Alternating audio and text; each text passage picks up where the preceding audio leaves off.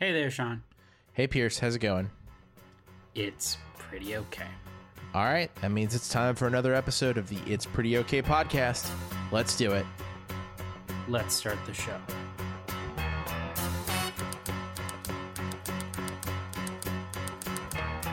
Tumble out of bed and I stumble to the kitchen. Pour myself a cup of ambition and yawn and stretch and try to come to life. Jump in the shower and the blood starts pumping. Out on the streets the traffic starts jumping with folks like me on the job from 9 to 5. Okay. Working 9 to 5. What Incredibly, it is somehow about to be football season again. It's already football season according to Vanderbilt and Nebraska, but maybe they hope they wish they could take it back. Who did Vanderbilt lose to? They lost to a basketball school, and by that I mean Northwestern. No. Nebraska lost to Northwestern. Who did Vanderbilt lose to? Vanderbilt did not lose. They went on vacation early to Kevin's home away from home. Oh, that's right. They went to Hawaii. And won by 49 points. Oh, shit. And they played actual Hawaii, not like a high school in Hawaii. Well, we're clearly turning things upside down, upending the models, shifting the paradigms. So I guess we're saying that Vandy is pulling a Live Golf. I think so. They went to really fancy locales, and I mean, I didn't watch it because I don't know what channel it was on. It was on a weird time, I'm sure. But they're over there doing the unexpected, and I don't know if somebody liked it, and I'm sure Vandy fans went there. Here's how I know you don't gamble. You did not know what channel Vanderbilt Hawaii, on presumably in the middle of the night, was airing on. Yeah, I'm sure. Sorry, but yeah, I think that the world getting turned upside down with smart schools winning at football. It's there's enough weird stuff going on with college football as it is. But interesting you mentioned Live Golf, because I think we've hit the tipping point of craziness with the knockdown, drag out, legal business battle of Live versus PGA Tour. Now, because there's kind of only one of us on this podcast that gives a shit about golf, can you explain to us what that crazy turning point is? Well, so Live Golf, which is backed by it's backed by the wealth of the Kingdom of Saudi Arabia. So I'm sure just by saying that, this podcast will never be played there. So they have endless amounts of oil money that they are just giving to people to come play in their tournaments, to play on their tour, a competitive tour. They are hosting a lot of these tournaments at courses owned by a notable, right now not active politician who sucks. At his, so there's a lot of like what's bedfellows going on here that is less more. But what they are doing is they are poaching people from the PGA Tour, which has its own problems historically. Everybody's an independent contractor. It's like when Uber was really bad, but everybody working there is like, this is good.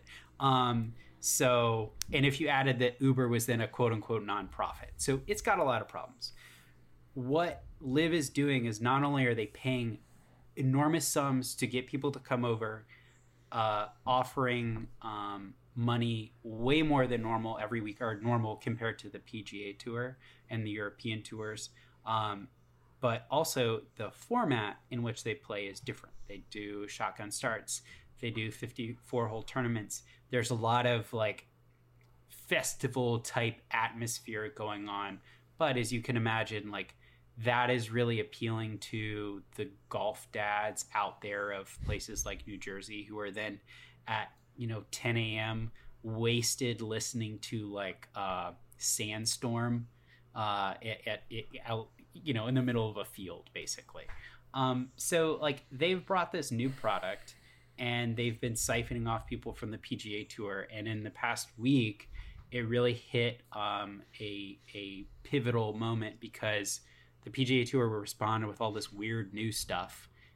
Most importantly, new money, slightly new format on different things. But, it hit the point where it's like, we're losing people, we have to change, or we're in trouble, to say nothing of the legal battles. But it's upended a sport that ultimately is on major networks most weekends, which means it has an impact on the American economy. So are they paying is the Live League just, are the purses bigger, or do they have payments outside of the purses? Yes to both. There have been players who have been Phil Mickelson, I think Dustin Johnson, apparently Cam Smith as well, who have been offered 9-figure sums to come and play in the league. Again, Saudi royal family, endless amounts of money.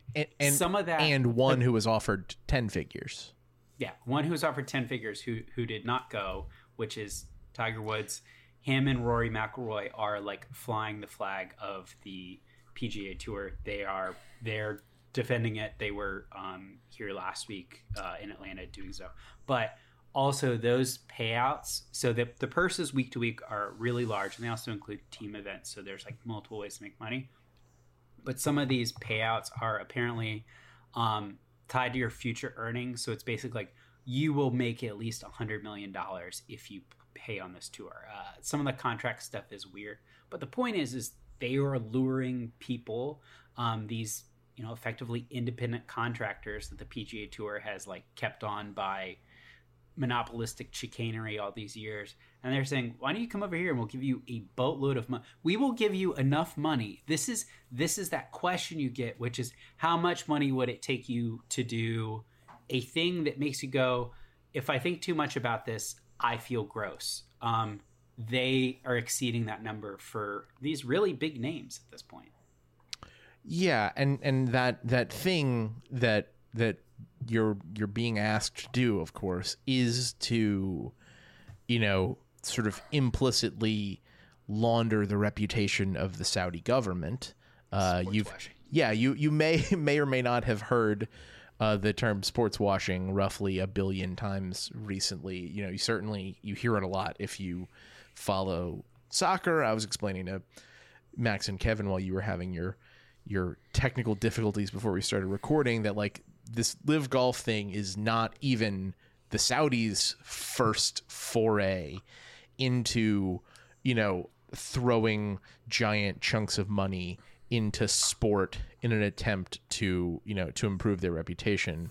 But it's sort of especially disgusting in soccer. Newcastle, the club that the Saudi Sovereign Wealth Fund owns, has one of their uniforms is essentially just the Saudi flag.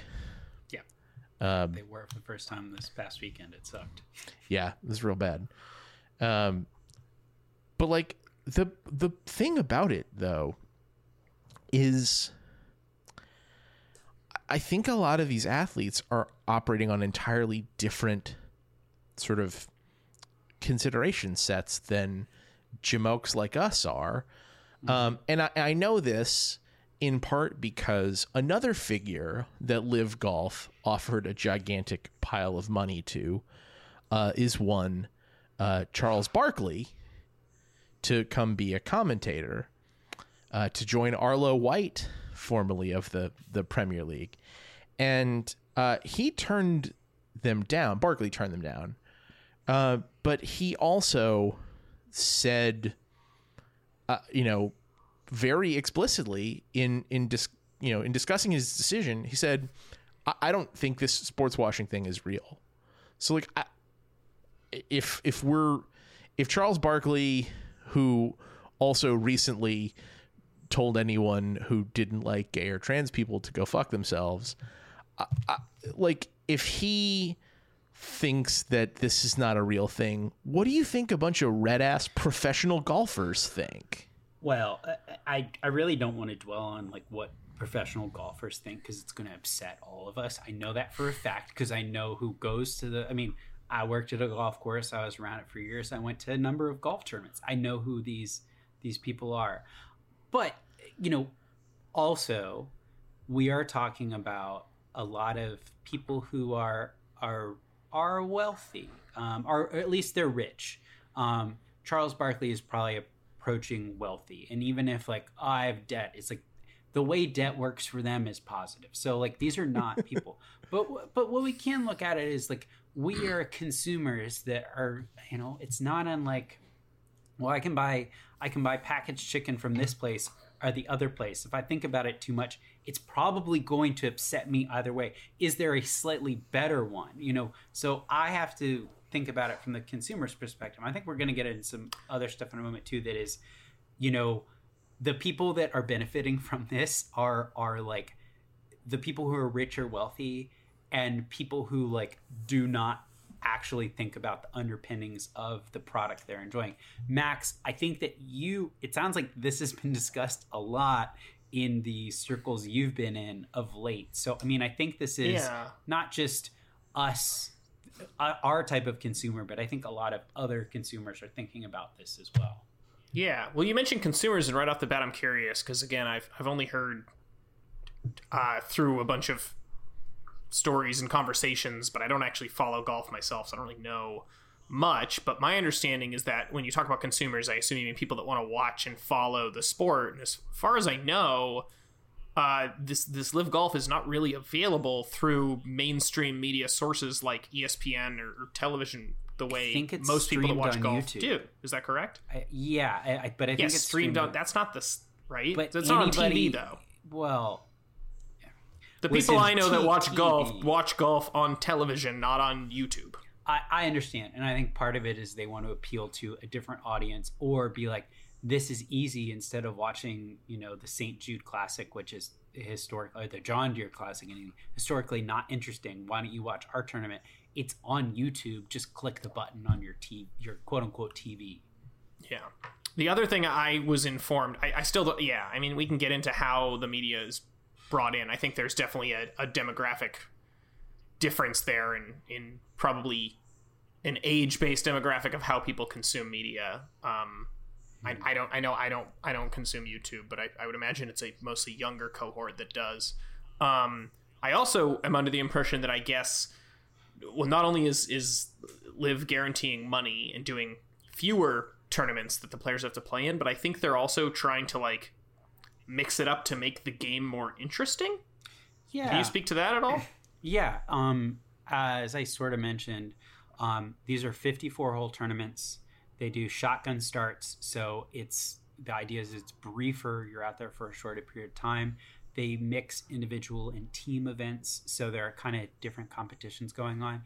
And the atmosphere of the tournament, they have music playing and stuff like that, and they're actually performances by, I believe, big name artists after the playing is done. So it's you're really going to an entertainment event. It's like when you go to, for instance, a Hawks game and they have a really good organist, it's like that, but taken up a notch. Yes, Matt. So I love that you said that, because I've been thinking about this, and my understanding of this, separate out the terrorist funding money part of it and sports watching part of it, is what baseball should be doing. Baseball is trying to appeal to a younger audience and make itself more interesting, and yet anything that I've heard, and again, I think I tell people this, maybe this is too big an ego for myself, but I feel like I'm a pretty prime target for baseball trying to expand. I'm someone who already follows some other sports, and I'm willing to follow more sports, and yet the changes that I've heard about in baseball are the opposite of what would make me want to watch it. And this is the difference between, and this is to quote a mild-mannered TV character, no half measures. Okay, Rob Manfred is out here pitch clocks, or maybe we can dabble with robots. No, you got to go full Savannah Bananas. I tried to watch a Savannah Bananas game the other day, but it took 20 minutes for them to explain the rules going into it. But go do your research. But this is a team in Savannah, obviously, and they play baseball in a it feels like you're watching the Harlem Globetrotters, but not even that, because the way they do scoring, and you can't bunt, you can't step out of the batter's box, you can steal first base. Like, it is, yes, the same game, but they are making it something completely different. And I understand that, like, it's still they're still playing golf. It's just the format is a little different. But if you want to shake things up and you want to draw an audience, you really have to have something that is different. And I think that I understand that that's what's going on here. Like, the European Tour versus the PGA Tour, those are the same thing. But this is really a different ball of wax. There's one potential hang up to making a broader palette of sports more like the Savannah Bananas, and it goes back to something I mentioned earlier. Can you bet on the Savannah Bananas? Because if you can't, then any and all of these proposals for more mainstream sports are dead in the water. Mm-hmm. Totally done. Non-starter. Because all of these sports, the NFL, the NBA, Major League Baseball, everyone has gotten fully in bed with the gambling industry, and they're not going away. So maybe we need more of this, not even related, but semi-related. It looked like virtual metaverse golf is now a thing. No, that is. I mean, it's another avenue of, sports and competition that definitely can be gambled on, but also is more colorful. And I mean that in every sense of the word. I don't want to spend too much time on that. It's like a whole, like, it's Steve Buscemi in it's 30 Rock, right? Where he's like, hello, fellow children. Like, that's what this is here. They're like, I heard you like skateboarding. Look at me. Type of stuff. But yeah, it's not a good sign when you're like, well, this is almost verbatim what Rory McIlroy said.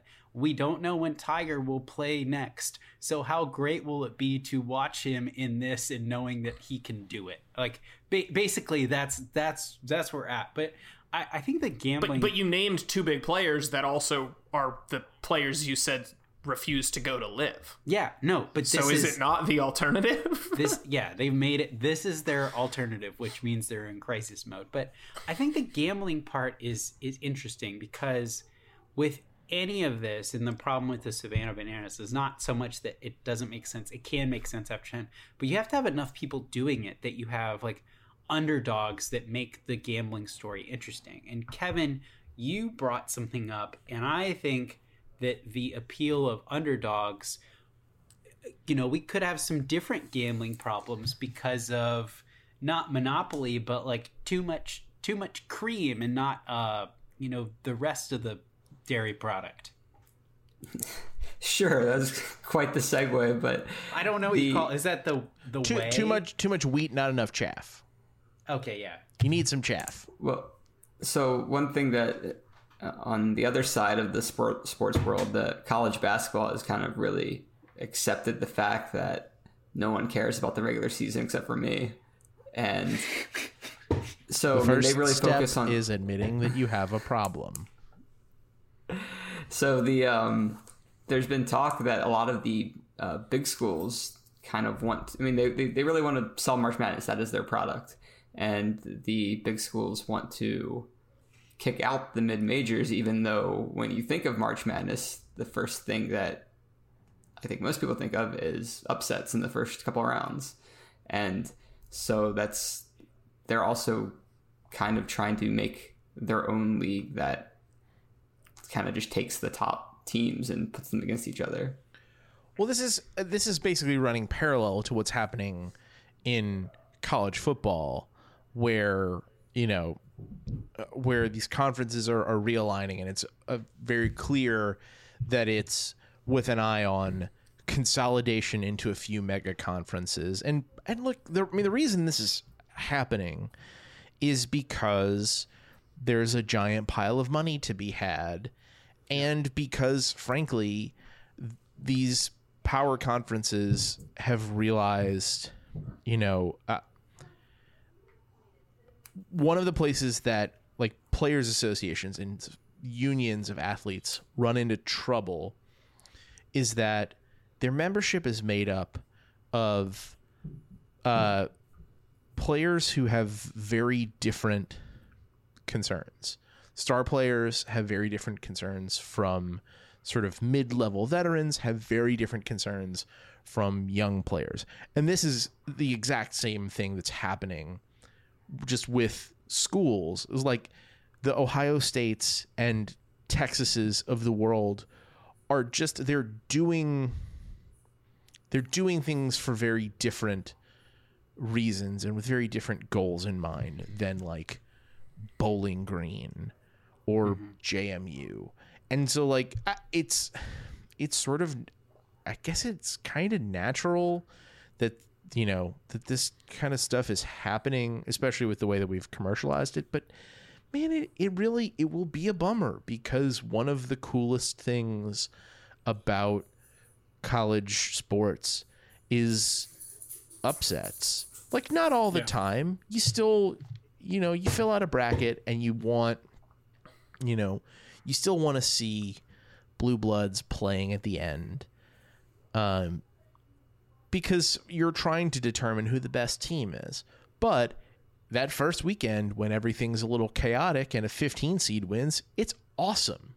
It rules. And to not have that anymore will be a bummer. It sure won't be a bummer to the, you know, the board of trustees at the 2 seed that no longer has to lose to St. Peter's. Yeah, I mean, I think that, you know, with places like St. Peter's or especially some of the football schools that are on the periphery or kind of middle of the pack, even middle of the, well, in the Power 5 is kind of a different matter.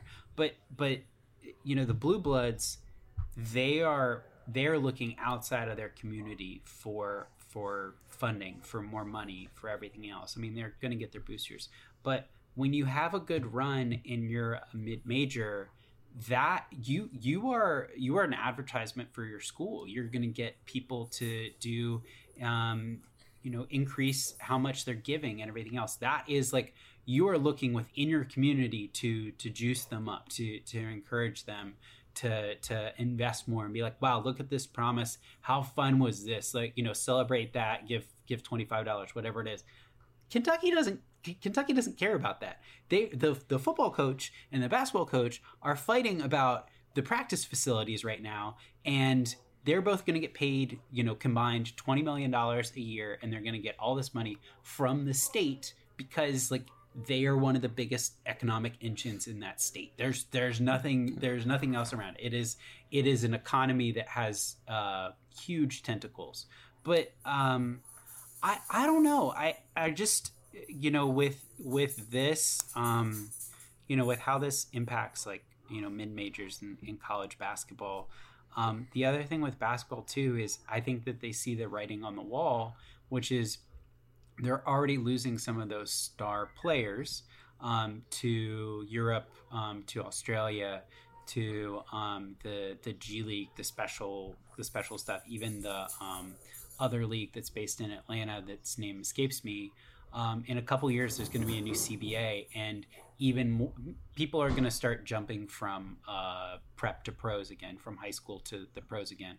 So college basketball, I think, necessarily is going to have to change. You're going to have people that if they step in the door, they're there for 3 years or whatever, or it's just going to be a very different type of product. And so I don't know that this is the solution to that, but you know, there are some outside factors, and like Live Golf, you have businesses that are willing to pay more to get access to these stars. And there's a part of me that's like, well, I do think individual employees should get paid their worth. I do feel that is a reasonable thing. Yeah. But there's also just talk of trying to get rid of the NCAA, like football breaking away from the NCAA in general too. And it's, I don't know, with college, it has the, you know, problem that unless you're actually affiliated with the college, then people aren't really going to care about your league. But within that constraint, they're doing everything, they can to break away from. Well, yeah, and football is sort of a natural starting point for that, because football is the only one where what you think of as Division I football is really not governed by the NCAA hardly at all. It's basically all run by the conferences and then the playoff committee, which is to say ESPN. Mm-hmm. We talked about this, a couple months ago, I guess, or whenever it was that it was announced that USC and UCLA are inexplicably joining the Big Ten. But yeah, I mean, to a certain extent, I kind of hope that this will, at least on the collegiate front, will sort of put a bit of a spotlight on the lie that we've been sold for many, many decades, and finally, once and for all, old Yeller, the notion of the student athlete. Yeah. I mean, the bigger thing is with this, it sounds so silly, but things like the Music City Bowl, the Gator Bowl, some of these late season rivalry games, even the lesser, the Tour Championship, these PGA Tour events. I think that one thing I'm looking down the barrel of is that, these reference points that we have, and innovation is good. I think innovation is usually good. The idea of technology is that we are improving, and I get that. But part of what makes sports good entertainment is that you have narrative, and it's not just people who are making a deserved boatload of money or whatever. It's not just a regular season game. Like, this matters. There is a trophy at the end, and it's not a participation trophy. And so I think that what I'm reckoning with, if you take away the mid-majors, if you have this, ersatz golf tour that has no reference points, I don't have a narrative to follow. And, I buy things, I buy books because, books are a bad example, but I buy books because I like the bookstore that I got it from. There's a narrative attached to it, even though I could get a similar thing elsewhere. And I think that what's being ripped apart as USC goes and plays Rutgers, or Coastal Carolina gets introduced and, shoehorned into some rivalry, is like, those are not reference points that I care about. So I either have to relearn it, or in the case of, baseball, I'm just going to walk away. Like, I don't need to, and I know you don't care about me walking away because it's about the money, but man, it takes the joy out of it for me. Yeah, I got no argument with that. Yeah. Like, I remember going to, when many moons ago, Tiger Woods did his first golf tournament. Here's an active PGA Tour player who has his own golf tournament. That is the gravity he has. And it was at Congressional, just outside of DC. And it was a big deal. Here, the narrative of him, and it's like a new event, and there's, a really strong community, and it's like, great, we have our own event. And there's, even from the start, there's narrative around that. You understand why it's important and everything.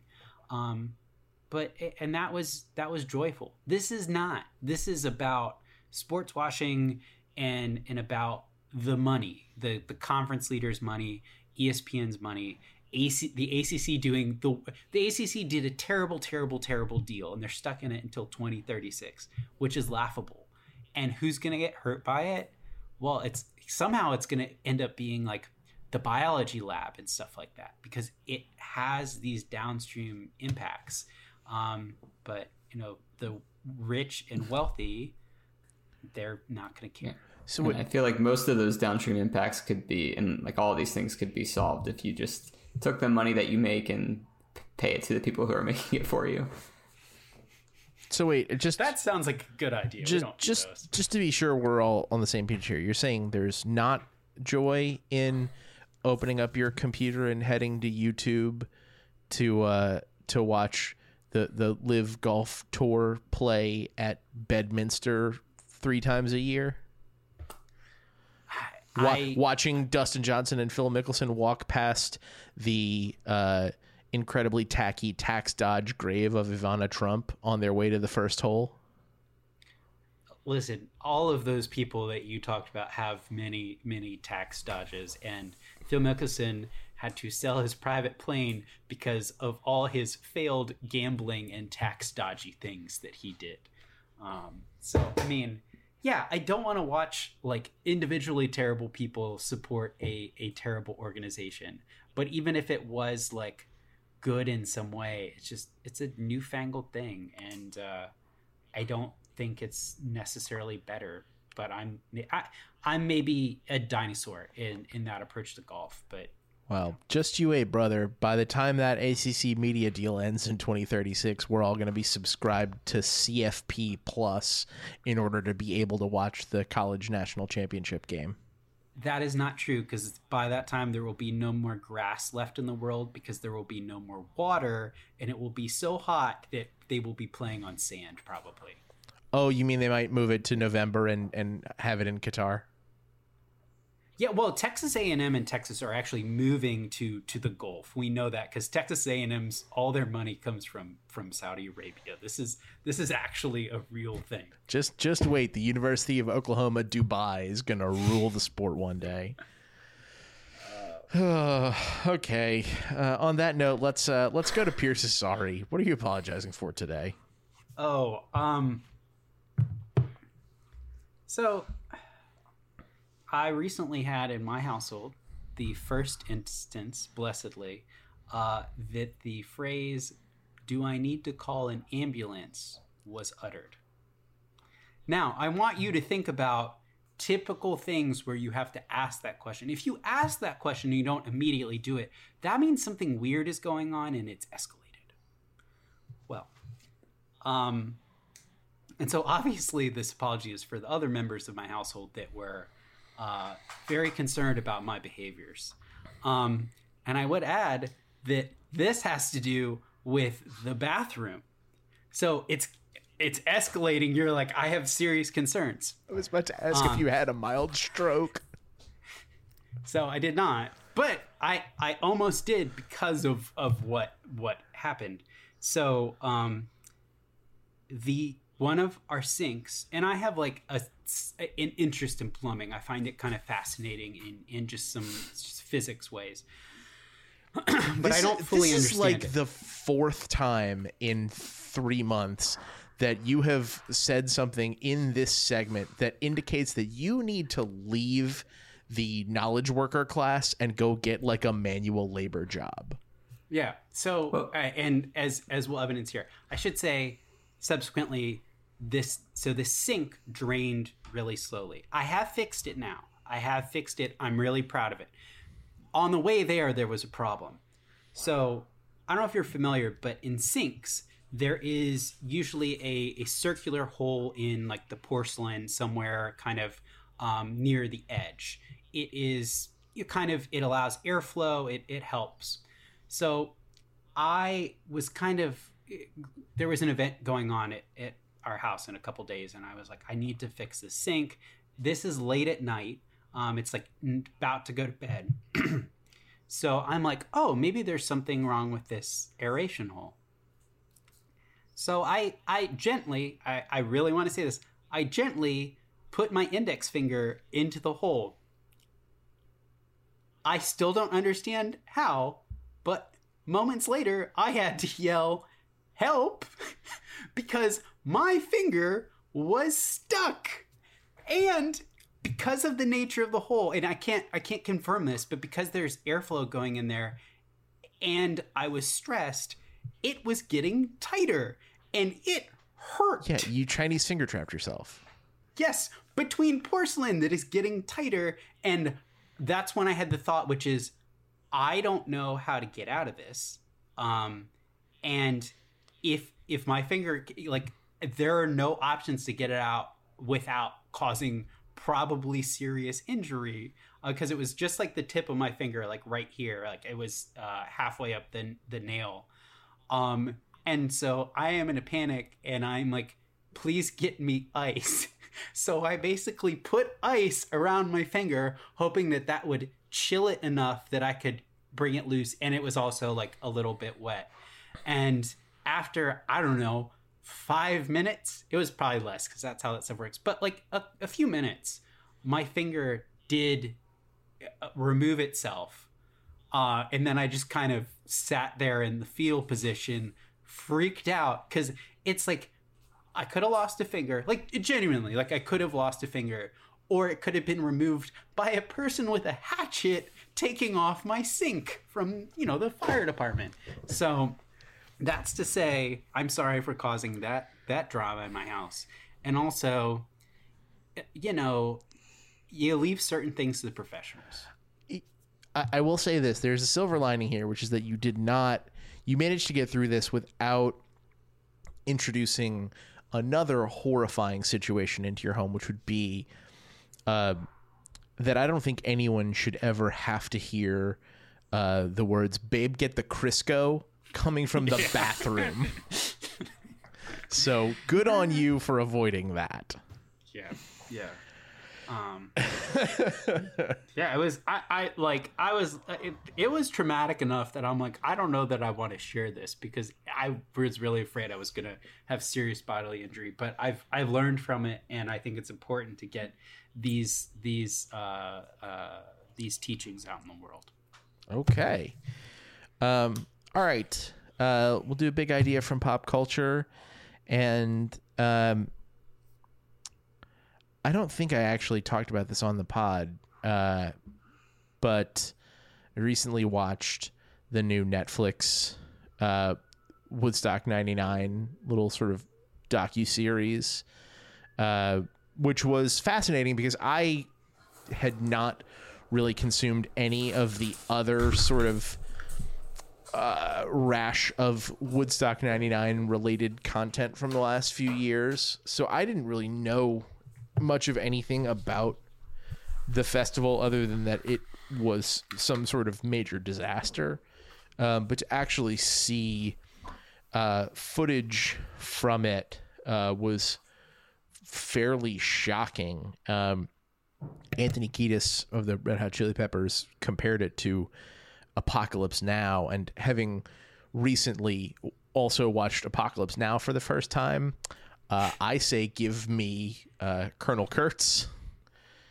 I'll take him over dealing with those insane 20-year-olds instead of Colonel Durst.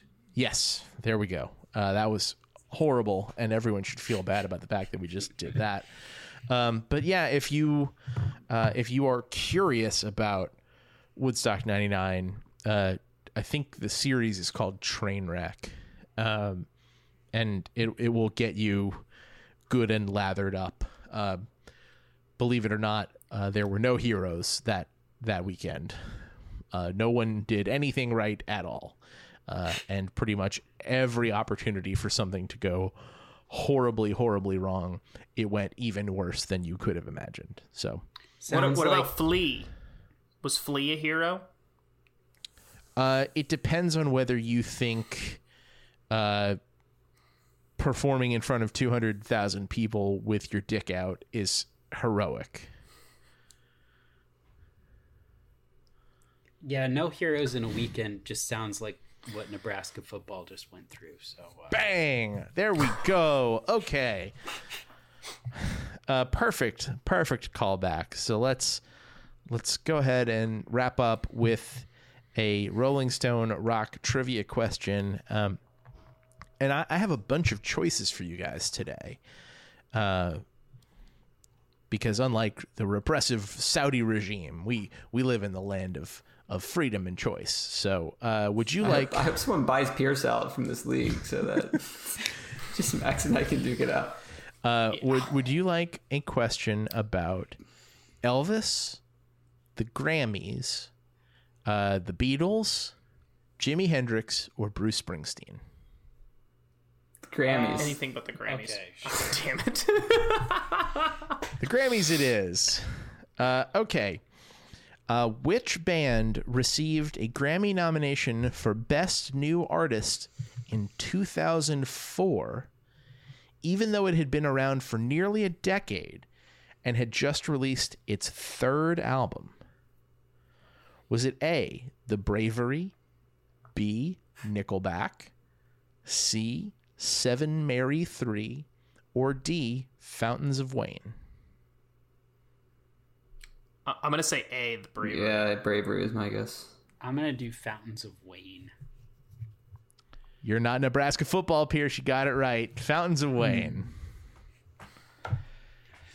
They really had it going on that year, I guess. You could say that. All right. Well, that's the end of the show. You can find us at our home on the web, www.prettyokpod.com, or subscribe to the pod feed on your app of choice.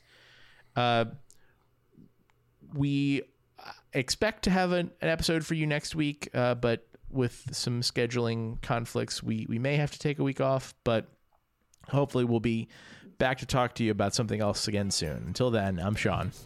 I'm Pierce. I'm Max. I'm Kevin. Thanks for listening. Working 9 to 5.